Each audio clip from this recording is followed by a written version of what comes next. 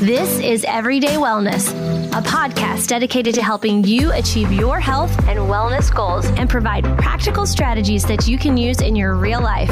And now, here is your host, nurse practitioner Cynthia Thurlow. Today, I'm so excited to have Dr. Stephanie Gray. She's a fellow nurse practitioner, a functional medicine provider who helps men and women build sustainable and optimal health and longevity so they can focus on what matters most to them. She helps women in midlife who feel like their bodies have betrayed them step back into their bodies by restoring optimal hormone levels so they can regain their sleep, figure, mood, and feel amazing again. She is known for keeping hormone replacement therapy sexy, safe, and effective. Welcome, Stephanie. It's such a pleasure to have you. Thanks for having me on.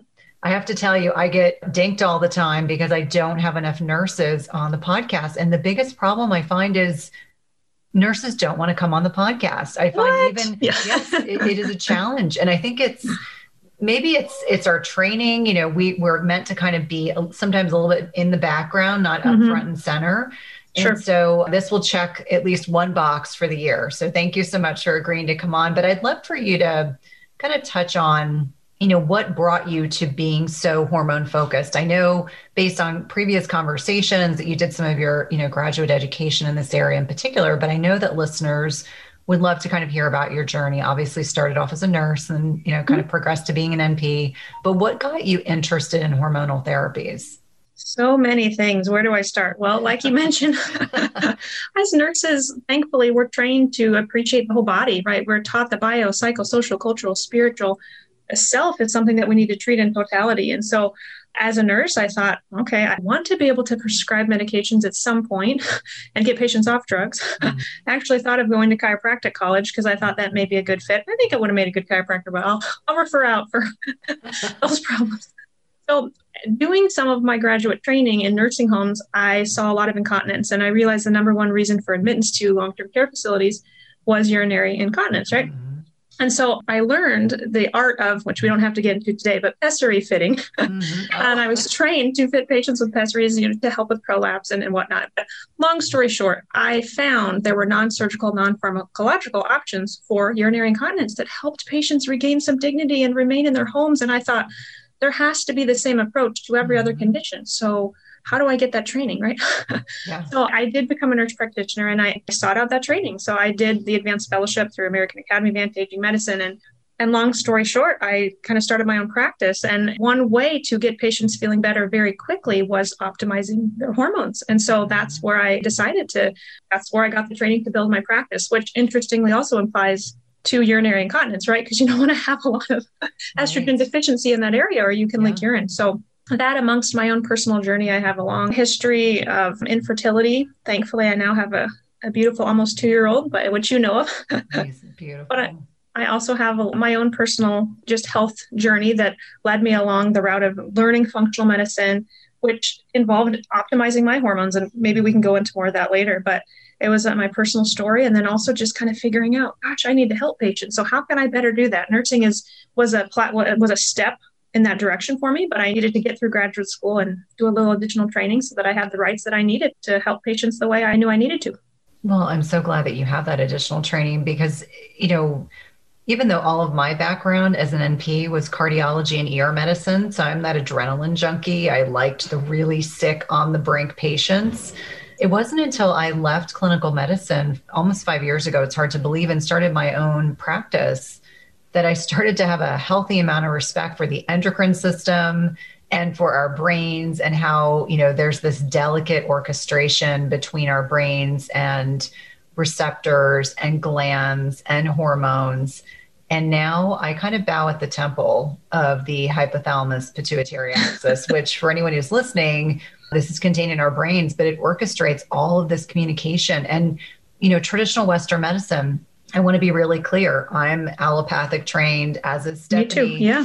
We both are, but there's a piece of the puzzle that's really missing. You know, root cause determination and management for chronic and preventative health can't be underestimated. And so we're both functionally trained. And, you know, for me, I was so humbled when I started to realize, I was like, oh my gosh, we were chasing like a symptom, but really we needed to look upstream. And why weren't we thinking that way? And certainly for full disclosures, I've been very honest and open about my thyroid journey in the last 5 months.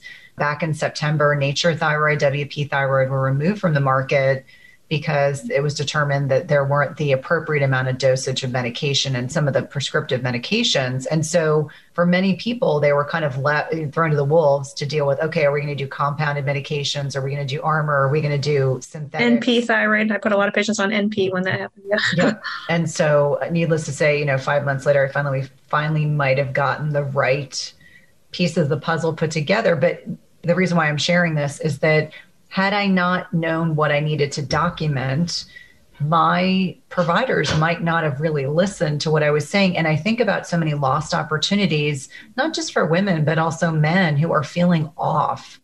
Mm-hmm. And so what kinds of conversations would you encourage people to have? What are some of the signs of hormonal imbalances in the body that may tip people off that it's not just in your head? That weight gain is not just because of COVID. I think a lot of people just keep attributing it to that. And I said, it could be way more than that. Mm-hmm. But what are some of the symptoms? When you're just scratching the surface, when someone comes to you as a new patient, what are some of the first things that you kind of nuance for them to help them understand what's going on with their bodies? Well, speaking to women in midlife, right, which is the majority of my patient population, although we see about everything, maybe we'll start with low thyroid symptoms. Mm-hmm. So patients will have that weight gain, especially weight gain that just shows up one day, even though they didn't change their lifestyle, their diet. Exactly. Hair loss, dry skin. Mm-hmm. I tell patients everything slows down, mm-hmm. right? The memory, the mood, the energy, the hair growth, the nail growth, your bowels, everything slows down. So those are symptoms of low thyroid. And through our conventional training, right, we're taught to look at TSH and maybe T4, but we weren't taught to look at free T3, reverse T3, thyroid antibodies, things that functionally trained providers look at.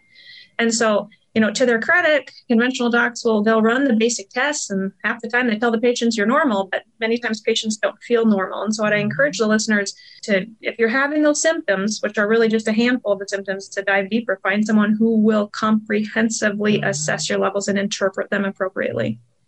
Also, for women in midlife, even starting in the 20s and the 30s, I see a lot of low progesterone. I see patients with infertility, which is, like I mentioned, what I was struggling with, heavy bleeding, irregular cycles, anxiety, problems sleeping. A lot of patients just kind of wake up and they have either fast heart rate, they're waking up in the middle of the night just feeling like something's off, and they go to their doctor and they're put on anxiety medication or sleeping medication, which may very well help. But that's a Band-Aid approach, right? That's not getting at the root cause of the problem.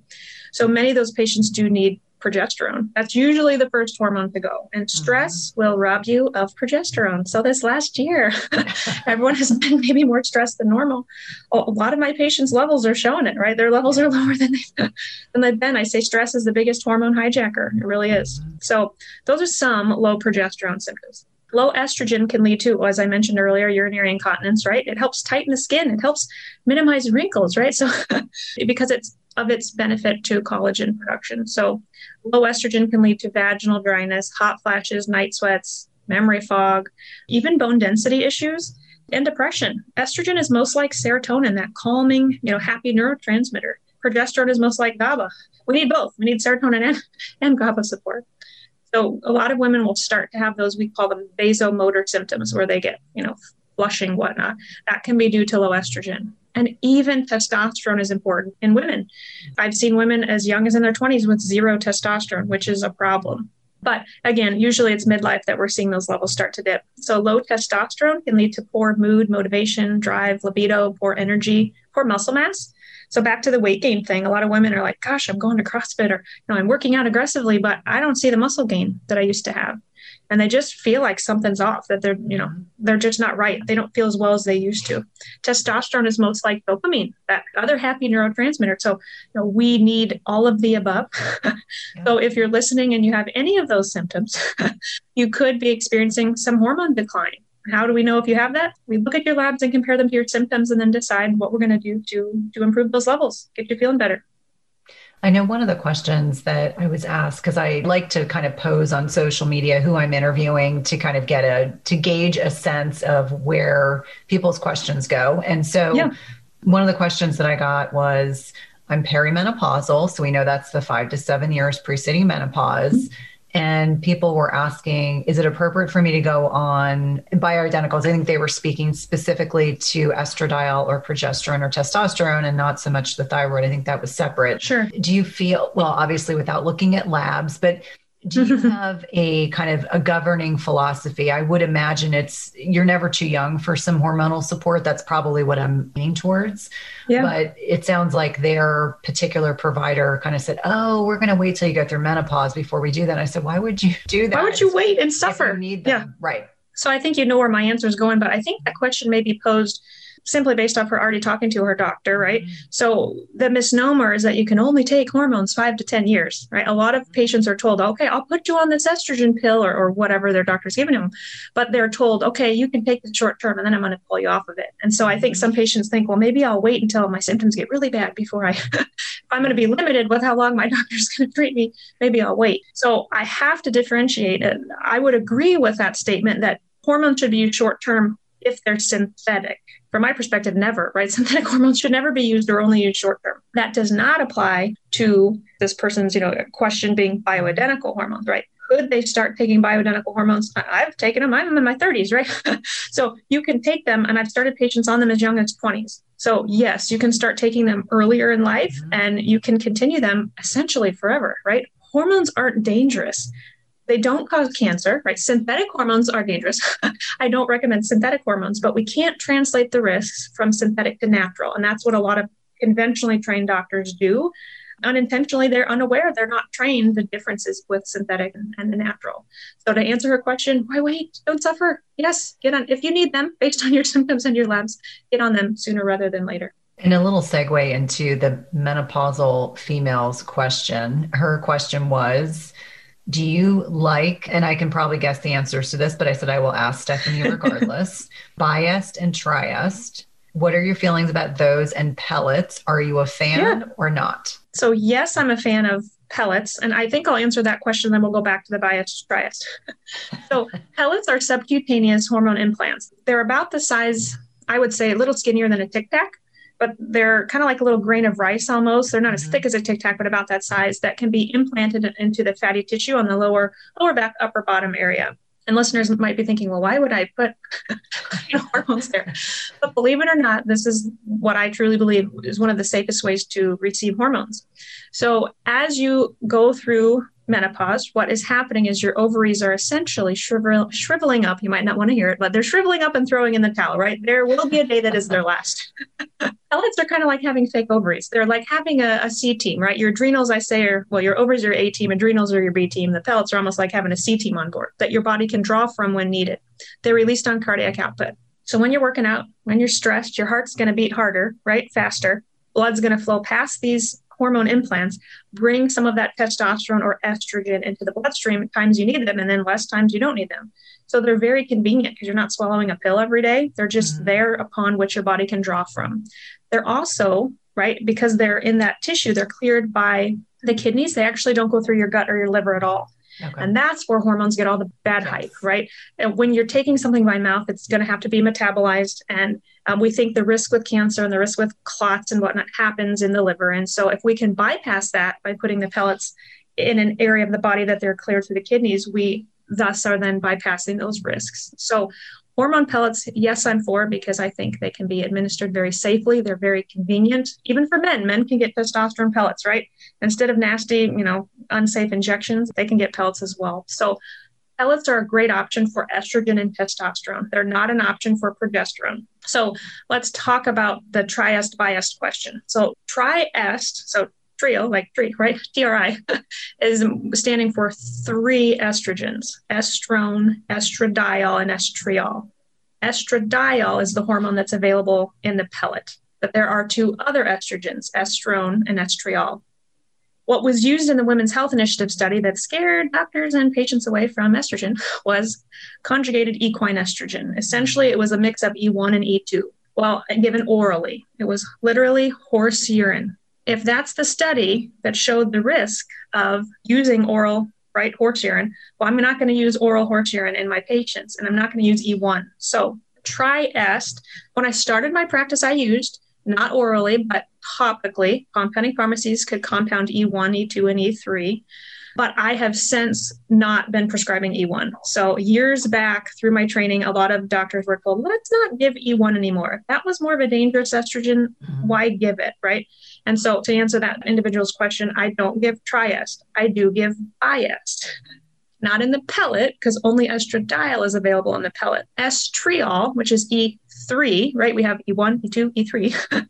So E3 is very safe estrogen. It's wonderful. Back to urinary incontinence again, vaginal dryness. Many times it can be compounded to be used in a vaginal troche or vaginal cream, or compounding pharmacies can combine them to be applied topically elsewhere in the body. So I don't have patients put topical hormones on the upper half of the body, period. Don't put hormones on your wrist or on your arm.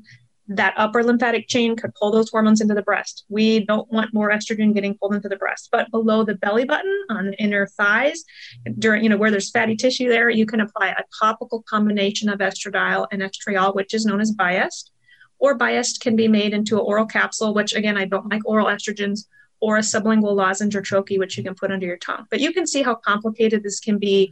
You really need to find a provider who, for you, based on your levels, can assess if you need estriol, if you need estradiol, and then determine the appropriate way to optimize those hormones for your health and longevity. A great deal about our focus on everyday wellness is on supporting gut health. And one of my new favorite ways to recommend to family and friends and even clients is to consider colostrum. And so Equip Foods has an amazing product that helps to improve immunity and gut health and recovery.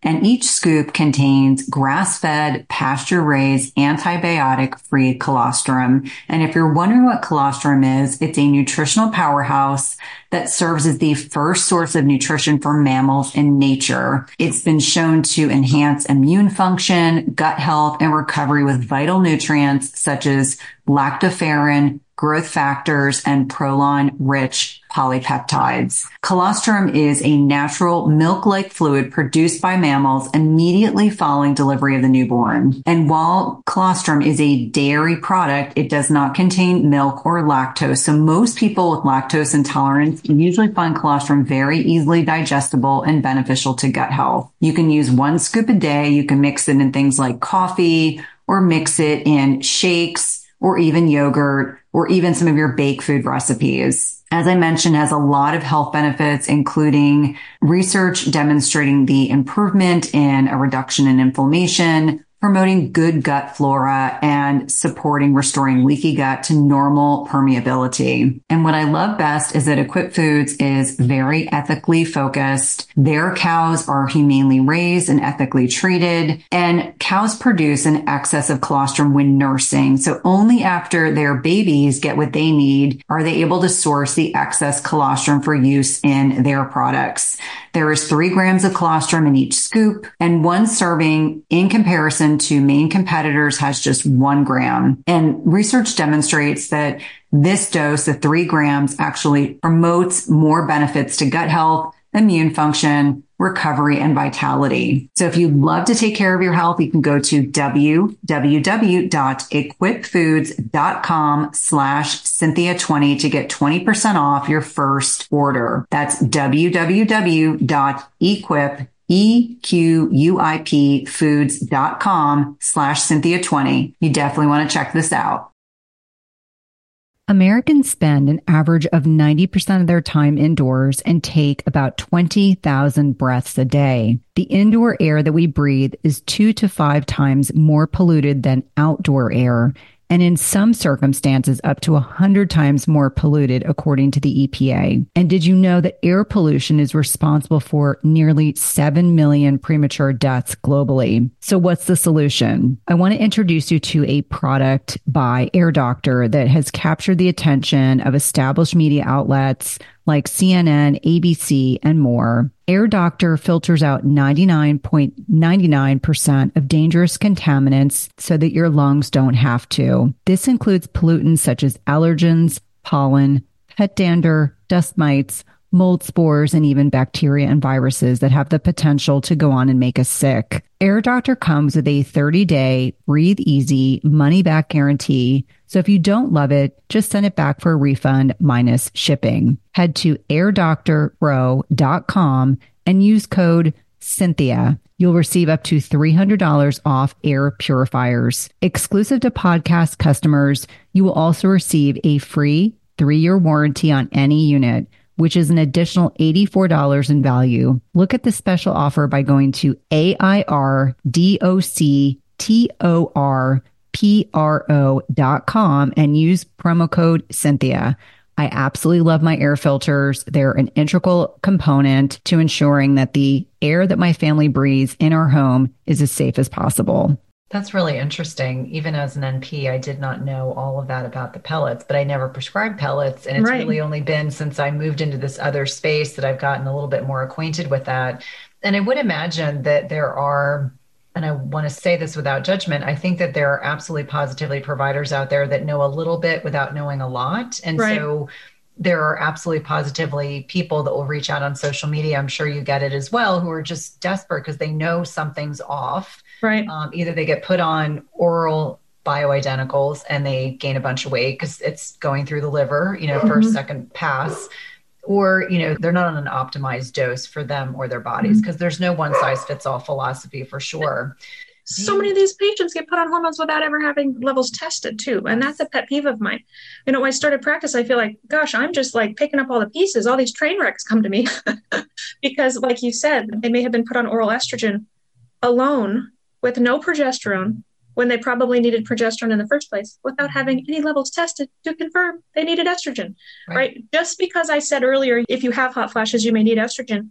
Maybe you don't need estrogen, right? Don't just go on a hormone without confirming that need via labs, or things can get a little messy. Well, and it's interesting to me because the hot flashes piece can be blood sugar. Totally. It can stress. be, your macros. Exactly. I remember the first time I ever had a hot flash, I remember I was folding laundry and it was the middle of the summer. And I looked at my husband and I said, I don't know what just happened. But for me, at the point of life that I was, it was because I tend to be low carb, but I think I'd had some wine. Wine is a given. If I have wine, I'm going to sweat. Yep. So let's unpack some of the reasons why people can actually have those hot flashes while we're kind of touching on this, because there's this misnomer that it's all related to estrogen loss, but it can be related to so many other pieces of the puzzle that I think are really critical. And nutrition is absolutely one. Stress management, sleep quality, all things that a lot of people are not talking to their patients about, but are just as important. Or even just sticking with, you're right on all of those, I agree.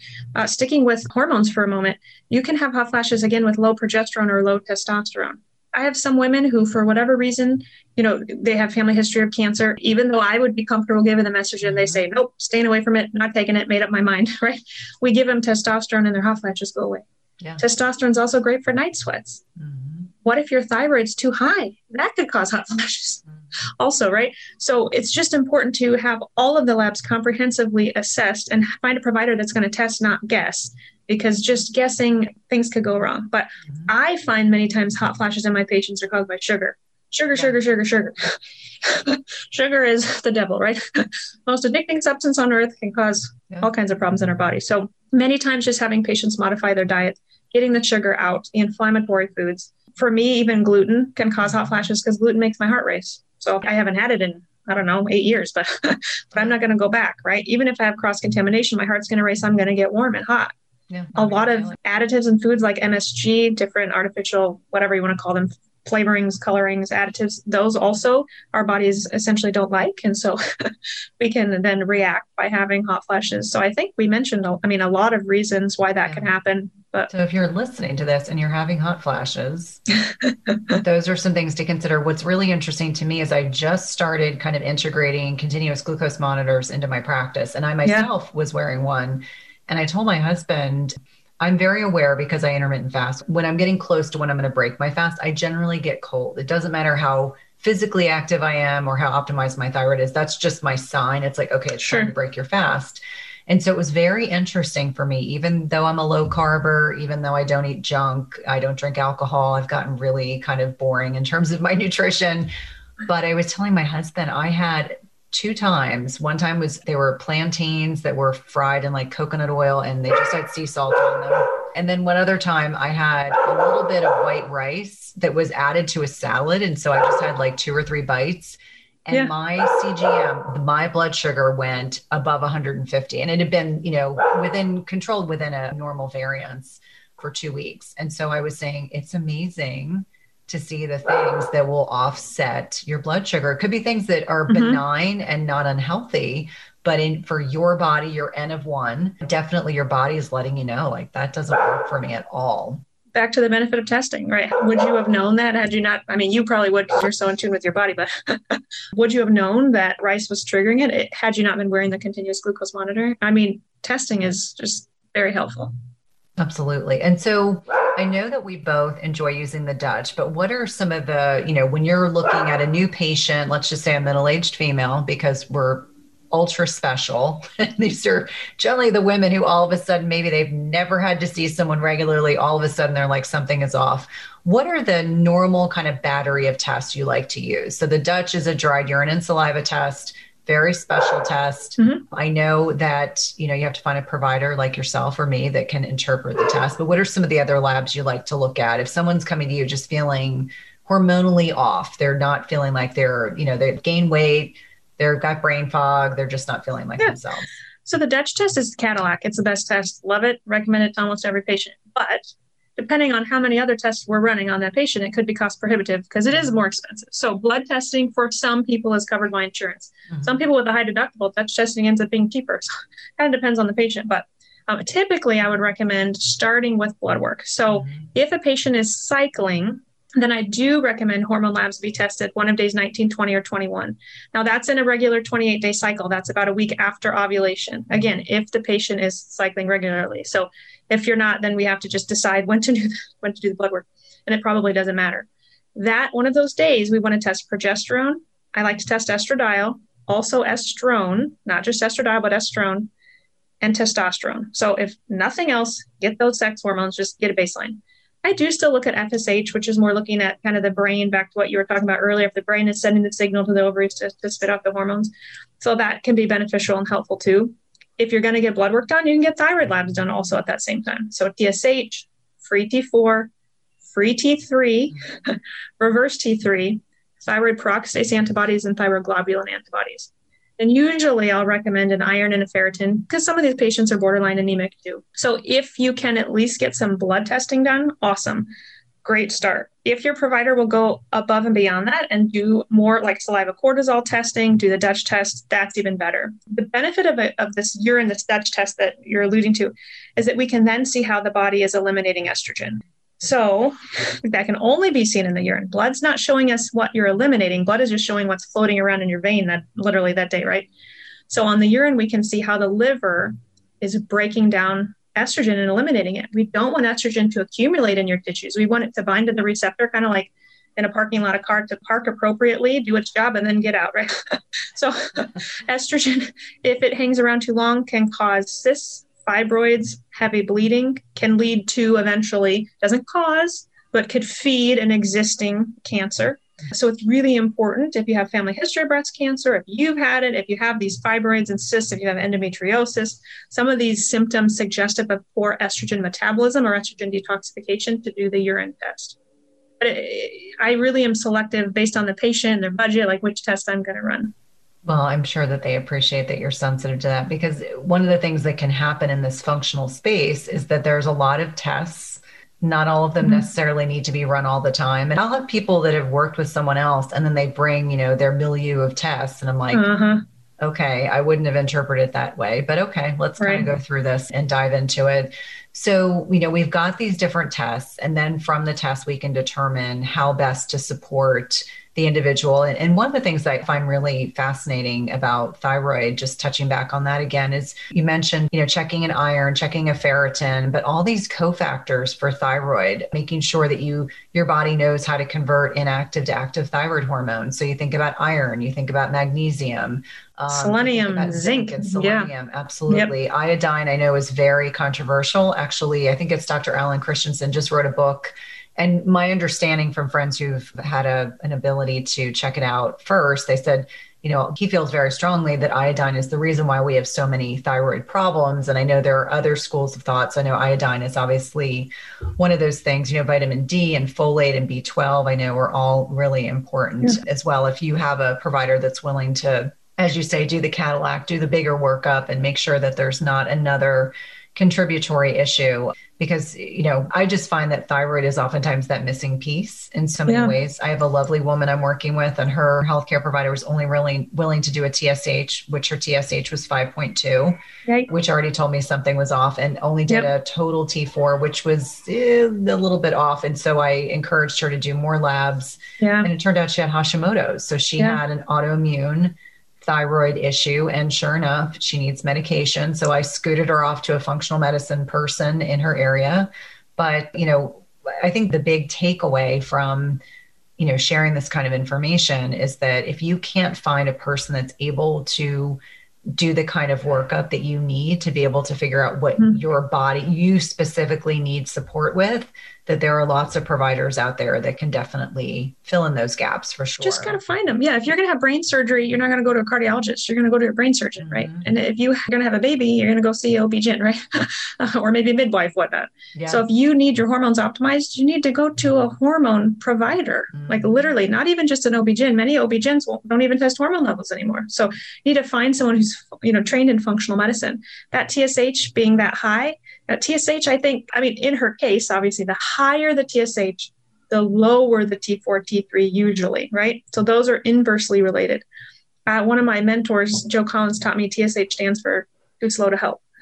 By the time TSH is high, T4 and T3 may have been low for years, and that patient has struggled because all their doctors tested is a TSH for years, and it's slowly climbing up. Well, by the time it's high, they've lost hair, they've gained weight, they feel lousy, they're depressed and have no energy.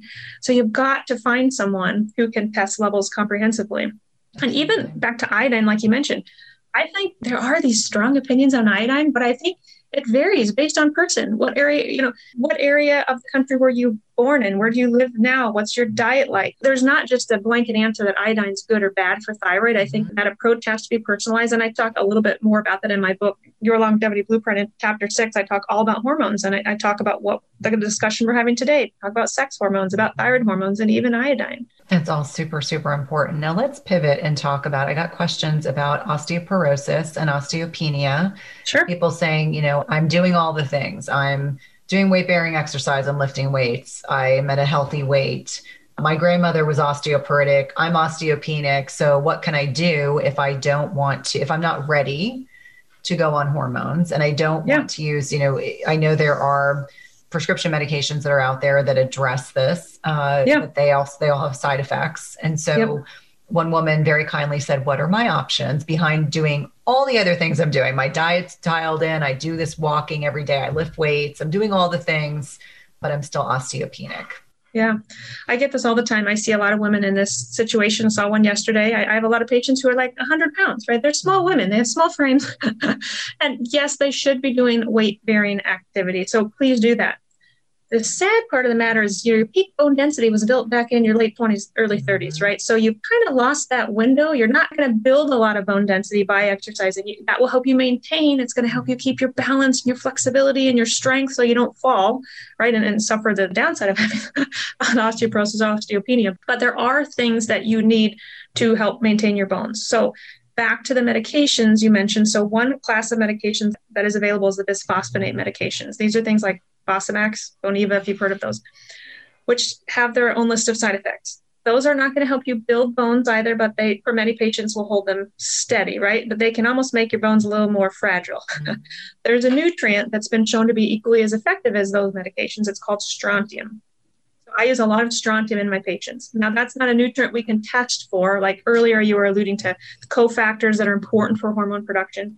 We can test for those. We can test for magnesium, calcium, all the nutrients. We can run a nutritional analysis, look at vitamins, minerals, amino acids, antioxidants, omegas. Even for someone with hot flashes, maybe she just needs to get on some fish oil and a multivitamin, right? If her nutrition is poor, sometimes just a little bit of supplementation will give her the cofactors she needs to make a little bit more hormones so that she's not symptomatic. But with bone density, strontium is very important, as is vitamin K2. So a lot of patients have heard to take calcium, maybe magnesium, maybe vitamin D. But I don't want to say downside, but the caution with that is that if you take too much calcium and even too much vitamin D, you can get kidney stones, right? Yeah. And I've had them and they're not pleasant and I don't wish them on anyone. So what we want for those women who are having bone density issues, and actually for everyone, is we want the calcium that you're exposed to in your diet, like hopefully you're eating green leafy salads, whatnot. And if you choose to take a calcium supplement, we want to make sure that that calcium is ushered into your bone matrix. K2, vitamin K2, as MK7, that's the form I recommend to my patients, is the usher that directs the calcium into the bone matrix. Calcium and magnesium help the calcium get absorbed into the bloodstream, but then all bets are off. There's no telling where that calcium is going to go. It could form a kidney stone. It could form a bone spur, calcify your arteries, whatnot. So what you really need is vitamin K2. So if you're a woman who's having some bone density issues, take magnesium by all means, high quality form, a well-absorbed form. I have lots of blogs on this on my website. Take D3, get your levels tested, but K2 and strontium are nutrients that can be very helpful. And then hormone replacement therapy. Specifically, I offer all forms. I meet my patients where they're at, but specifically, sounds silly, but the pellets, even testosterone, not just estrogen or progesterone, but testosterone can really actually help you build bone density. I'm not talking about just holding steady. I think the average improvement in patients after 2 years on testosterone is an 8.3% increase, which is incredible. I have had patients come to my practice with osteoporosis now have normal bone density. They have actually improved points, percentages. I mean, it is incredible. It sounds too good to be true, but when the DEXA scans come in, I show it to my staff. I'm like, look, see her bone density is improving because it's exciting for these patients. Now, for a female, if she takes testosterone, are her options only the pellet, or do you also do cream administration? Yeah, kind of like what I said, I will offer whatever the patient wants. So if she's nervous about side effects, right? And let's say she had PCOS earlier in life, and so she thinks she doesn't need testosterone now. She actually may. She may need it now, but she may not, she may be fearful of the side effects like hair growth, whatnot, oily skin. So we may start her on something more conservative, like a topical gel or cream or sublingual lozenge. But the research on bone density improvement is primarily on pellets. I mean, all the hormones can help. I should say that the most significant improvement is with pellets. I think that's fascinating. Oh, I can't wait I'm going to be so excited to share this podcast.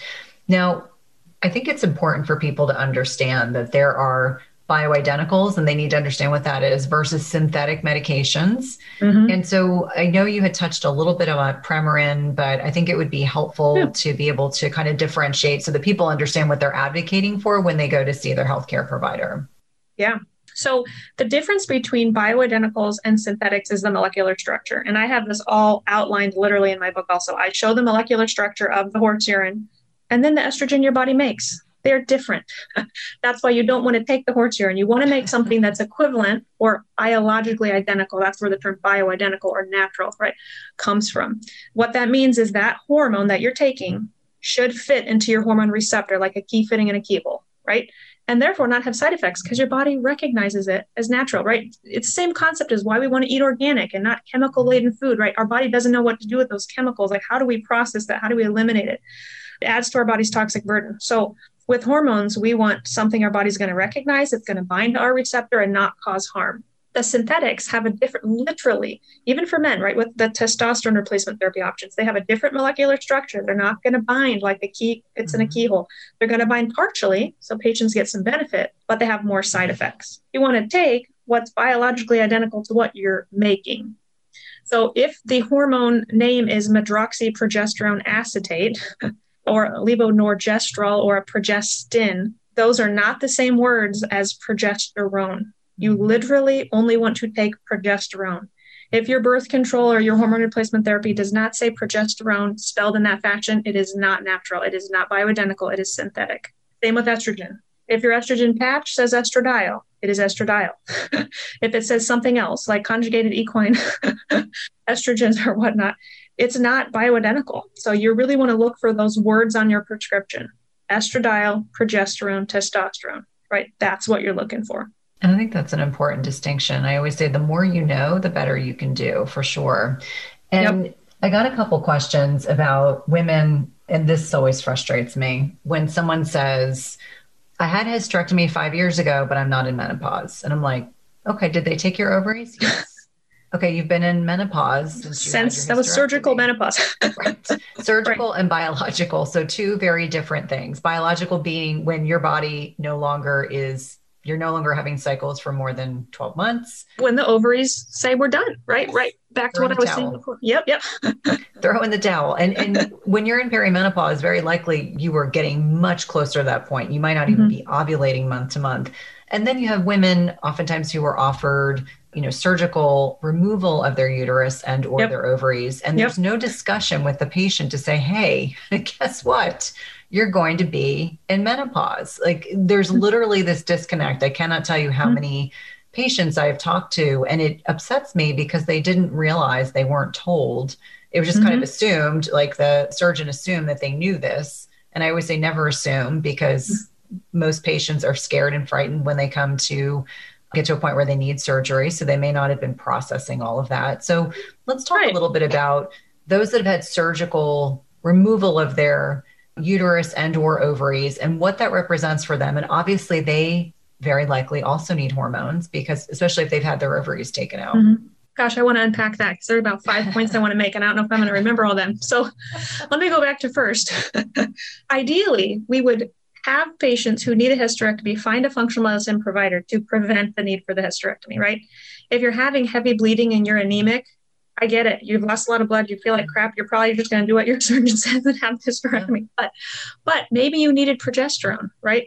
Progesterone can minimize that heavy bleeding. Maybe you had high estrogens, which are the proliferative hormones, which cause the uterine lining to thicken, and then your body's bleeding. Your body's not making a mistake. It's bleeding for a reason. So you had a hormone imbalance that led to the hysterectomy, and having the hysterectomy doesn't correct the underlying hormone imbalance. It maybe got rid of the bleeding or the fibroids or the pain or whatnot, right? And there's no going back in time. We can only go forward.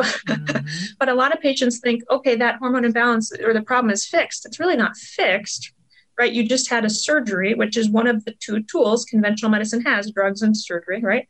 Which helped you. But moving forward, I agree. Those patients deserve to have their hormone levels tested, if nothing else, even for bone density. So a lot of patients say, oh, I don't have menopausal symptoms. I don't have hot flashes. I'm fine, right? I don't need hormones.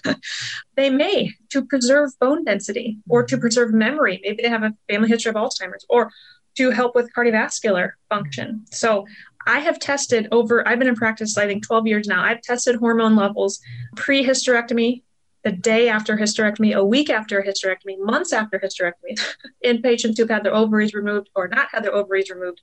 And it is fascinating patient to patient, the differences that we see. Some patients, the day after the hysterectomy, hormone levels are 0. I mean, they will plummet. I bet you they feel terrible too. They do. And without testing any levels, some patients are fortunate enough that their doctor will give them a hormone. It's usually estrogen, which they may not need, but only estrogen, right?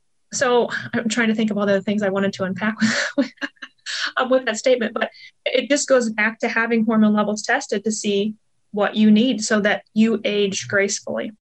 Mighty Maca is a superfood drink mix full of 30 plus natural ingredients, and it was formulated by Dr. Anna Kabeka during her healing journey. Mighty Maca Plus ingredients, which include nourishing ingredients like organic maca powder, turmeric, quercetin, broccoli, parsley, trans resveratrol, pomegranate extract, and more, were carefully selected for immune support, to sustain energy, provide mental clarity, and improve recovery. It also tastes delicious. It supports healthy detoxification and alkalinity in the body, balances hormones, fights free radicals, and neutralizes lactic acid, all while increasing your energy and vitality. It helps improve your digestion and reignites your libido. It's a powerful superfood drink mix that needs to be part of your daily routine. And Dr. Anna is offering my listeners 10% off your first purchase by using the link dranna.com/Cynthia. That's 10% off your first purchase by using the link dranna.com/Cynthia. It's delicious and nutritious. I've been using MitoPure for the last 2 years, and I've added this to my routine for multiple reasons. Number one, it's a foundational supplement for me and my family. It keeps things simple, and I know that I cannot get enough of urolithin A in my food to derive the same benefits. And if you're not familiarized with urolithin A, it's a signaling molecule, but it's also actively involved in anti-aging, energy production, and I take Timeline because of its remarkable remarkable healthy aging solution that activates key critical cellular pathways in my body. It's a total game changer for healthy aging. I alternate between using the soft gels and powder depending on whether or not I'm traveling. And we know that restoring cellular energy is a key to enduring health. And this is concluded in a recent publication in Nature Metabolism, which is a top scientific journal, identifying that newly energized cells may provide many more years of healthy life to people. Yet as we age, we know that cellular energy production naturally declines and reduces our prospects of optimal health and longevity. That's the great thing about Timeline is you can restore cellular energy and support healthy aging. I've noticed the biggest improvements in my energy and sleep levels. We know that Timeline is clinically shown to give our cellular energy generators, the mitochondria, new power. And when taken daily, it replaces aging mitochondria, so it upregulates mitophagy and rebuilds new ones, or mitogenesis. Timeline is the only nutrient that can do what it does. So Timeline renews your cells to a more powerful state. My listeners can get 10% off your first order at timeline.com/Cynthia. That's 10% off at timeline.com/Cynthia. I know you're going to love this product. Well, and I think one of the other kind of misconceptions is that I'm seeing more and more women in their 40s go into menopause earlier. And I'm sure that can be from a constellation of different things. I have women who are 55 and insist they're still getting their periods, which I find fascinating. But I think somewhere in between there needs to be this conversation, because I know when I hit the wall of perimenopause in my early 40s, I will never forget, I happened to just be seeing my GYN coincidentally on the first day of my period. And she was like, "Oh my God, your period is like so heavy." And I said, "I was just telling you this." And she said, "Oh, well, we can put you on hormones." And she's referring to synthetic birth controllers, probably. Yeah. Right. Yeah. "Put you on hormones. We can do an ablation. Or if you want, you're done having kids, we'll just take your uterus." And I was like, no, absolutely, positively not. And so if you're listening and you're a woman that's in this period of, sorry for the pun intended, you're in this time period of your life where you're having very heavy periods, just know there are more options than synthetic hormones, ablations, and hysterectomies, that there are absolutely providers out there who would love to be able to help you balance your hormones, like Stephanie, and avoid having to have a surgery, because I'm of the belief system, I never want another surgery unless my life depends on it. I had my appendix out 2 years ago against my, there were no choices. I had to right. It was ruptured. Let's pivot a little bit and talk about what are some of the things when you're working with a middle-aged woman, ways that we can kind of optimize estrogen metabolism. What are some of the foods or tips that you like to kind of interject into your work with them? Sure. So if we haven't done any testing, right, if we haven't done the Dutch test, there are just some general recommendations I can make across the board that usually benefit all patients. If we've done the testing, then we can more personalize what that individual needs. But without doing the testing, one group of vegetables that is very helpful is the cruciferous vegetables. So we're talking cauliflower, bok choy, kohlrabi, kale, not spinach, but the vegetables that if you cut the stem, there's a crux or a cross there. Those are the cruciferous vegetables. So I tell my patients every single week, go out and at least get a head of cauliflower or broccoli or whatnot, and go through at least one, if not two of those every single week. Those help your liver clear out excess estrogen. Estrogen from the environment, right? I live in Iowa, so there's herbicides and pesticides literally floating around the air here. Even from auto exhaust, roll down your car, you're inhaling those fumes. Those chemicals can also impact your hormones, your estrogen. You can get estrogen from plastics these days, from fragrances, from personal care products. Estrogens are everywhere. They're even in our water system. So many people flush the birth control down. That's place you should be flushing it. You should be consuming it or taking it to your pharmacist. Yes. Take it. But research has shown, literally water systems don't filter out estrogen. So all these women that are on hormone replacement therapy or on birth control, even if they're not putting their birth control down the toilet, their pee is going down the toilet, and therefore estrogens are getting into our water systems that, yes, our children are drinking. No water systems filter out that estrogen. Very scary for the future, considering I also have a son. So some vegetables that will help are those cruciferous vegetables. Anytime I say this or comment on this, somebody in the audience says, "What about my thyroid? I've heard I'm not supposed to consume goitrogens," that those green vegetables are going to, counteract my thyroid. You would have to eat a ton of these vegetables raw daily. 4 or 5 cups is what I read. Because I, of course, moved down that rabbit hole. Because I was like, exactly how much? The fiber would fill you up. You would be so gassy. You wouldn't be able to do it.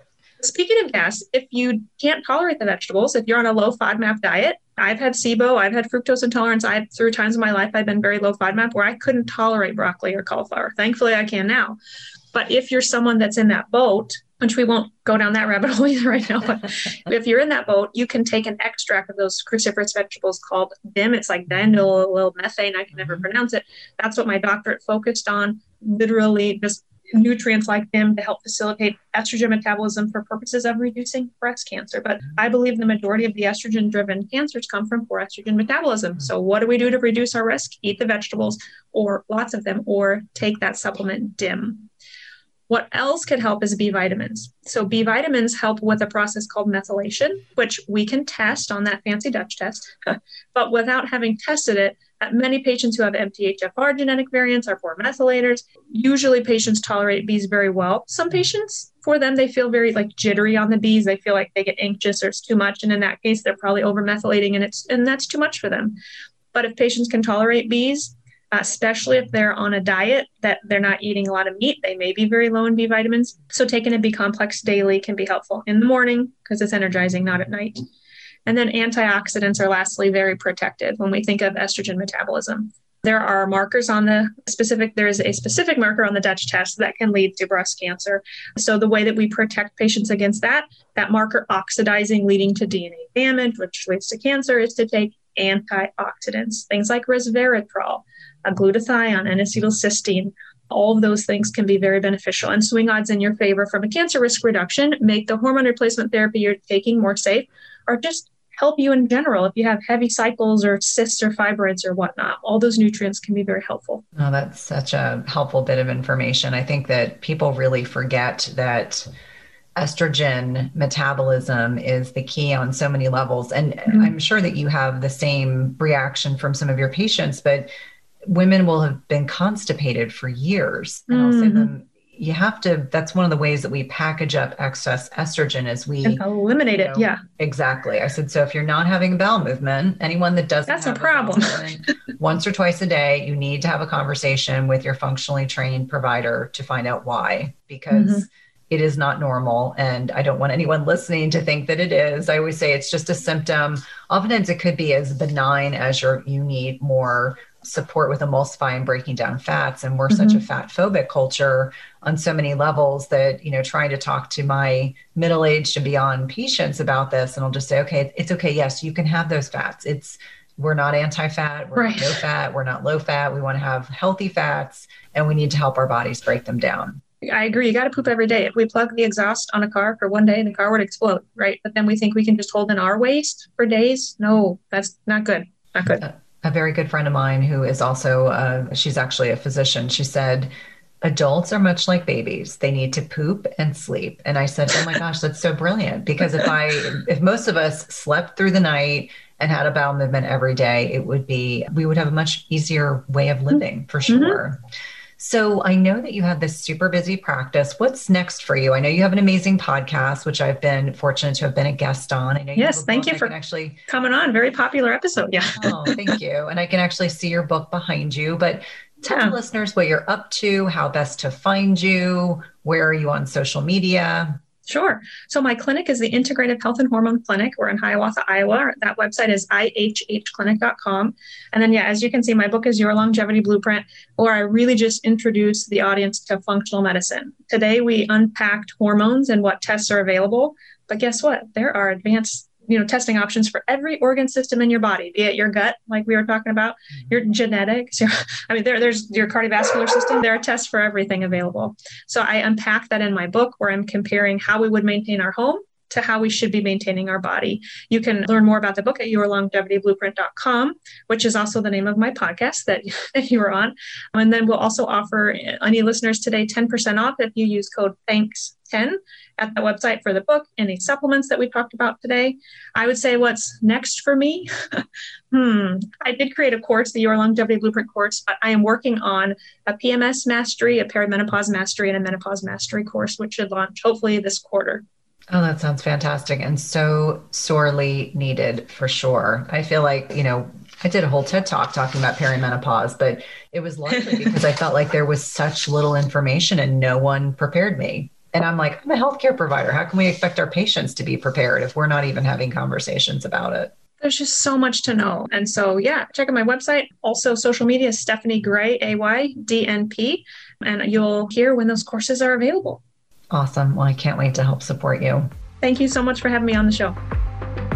Thanks for listening to Everyday Wellness. If you loved this episode, please leave us a rating and review, subscribe, and remember, tell a friend. And if you want to connect with us online, visit the link in the show notes.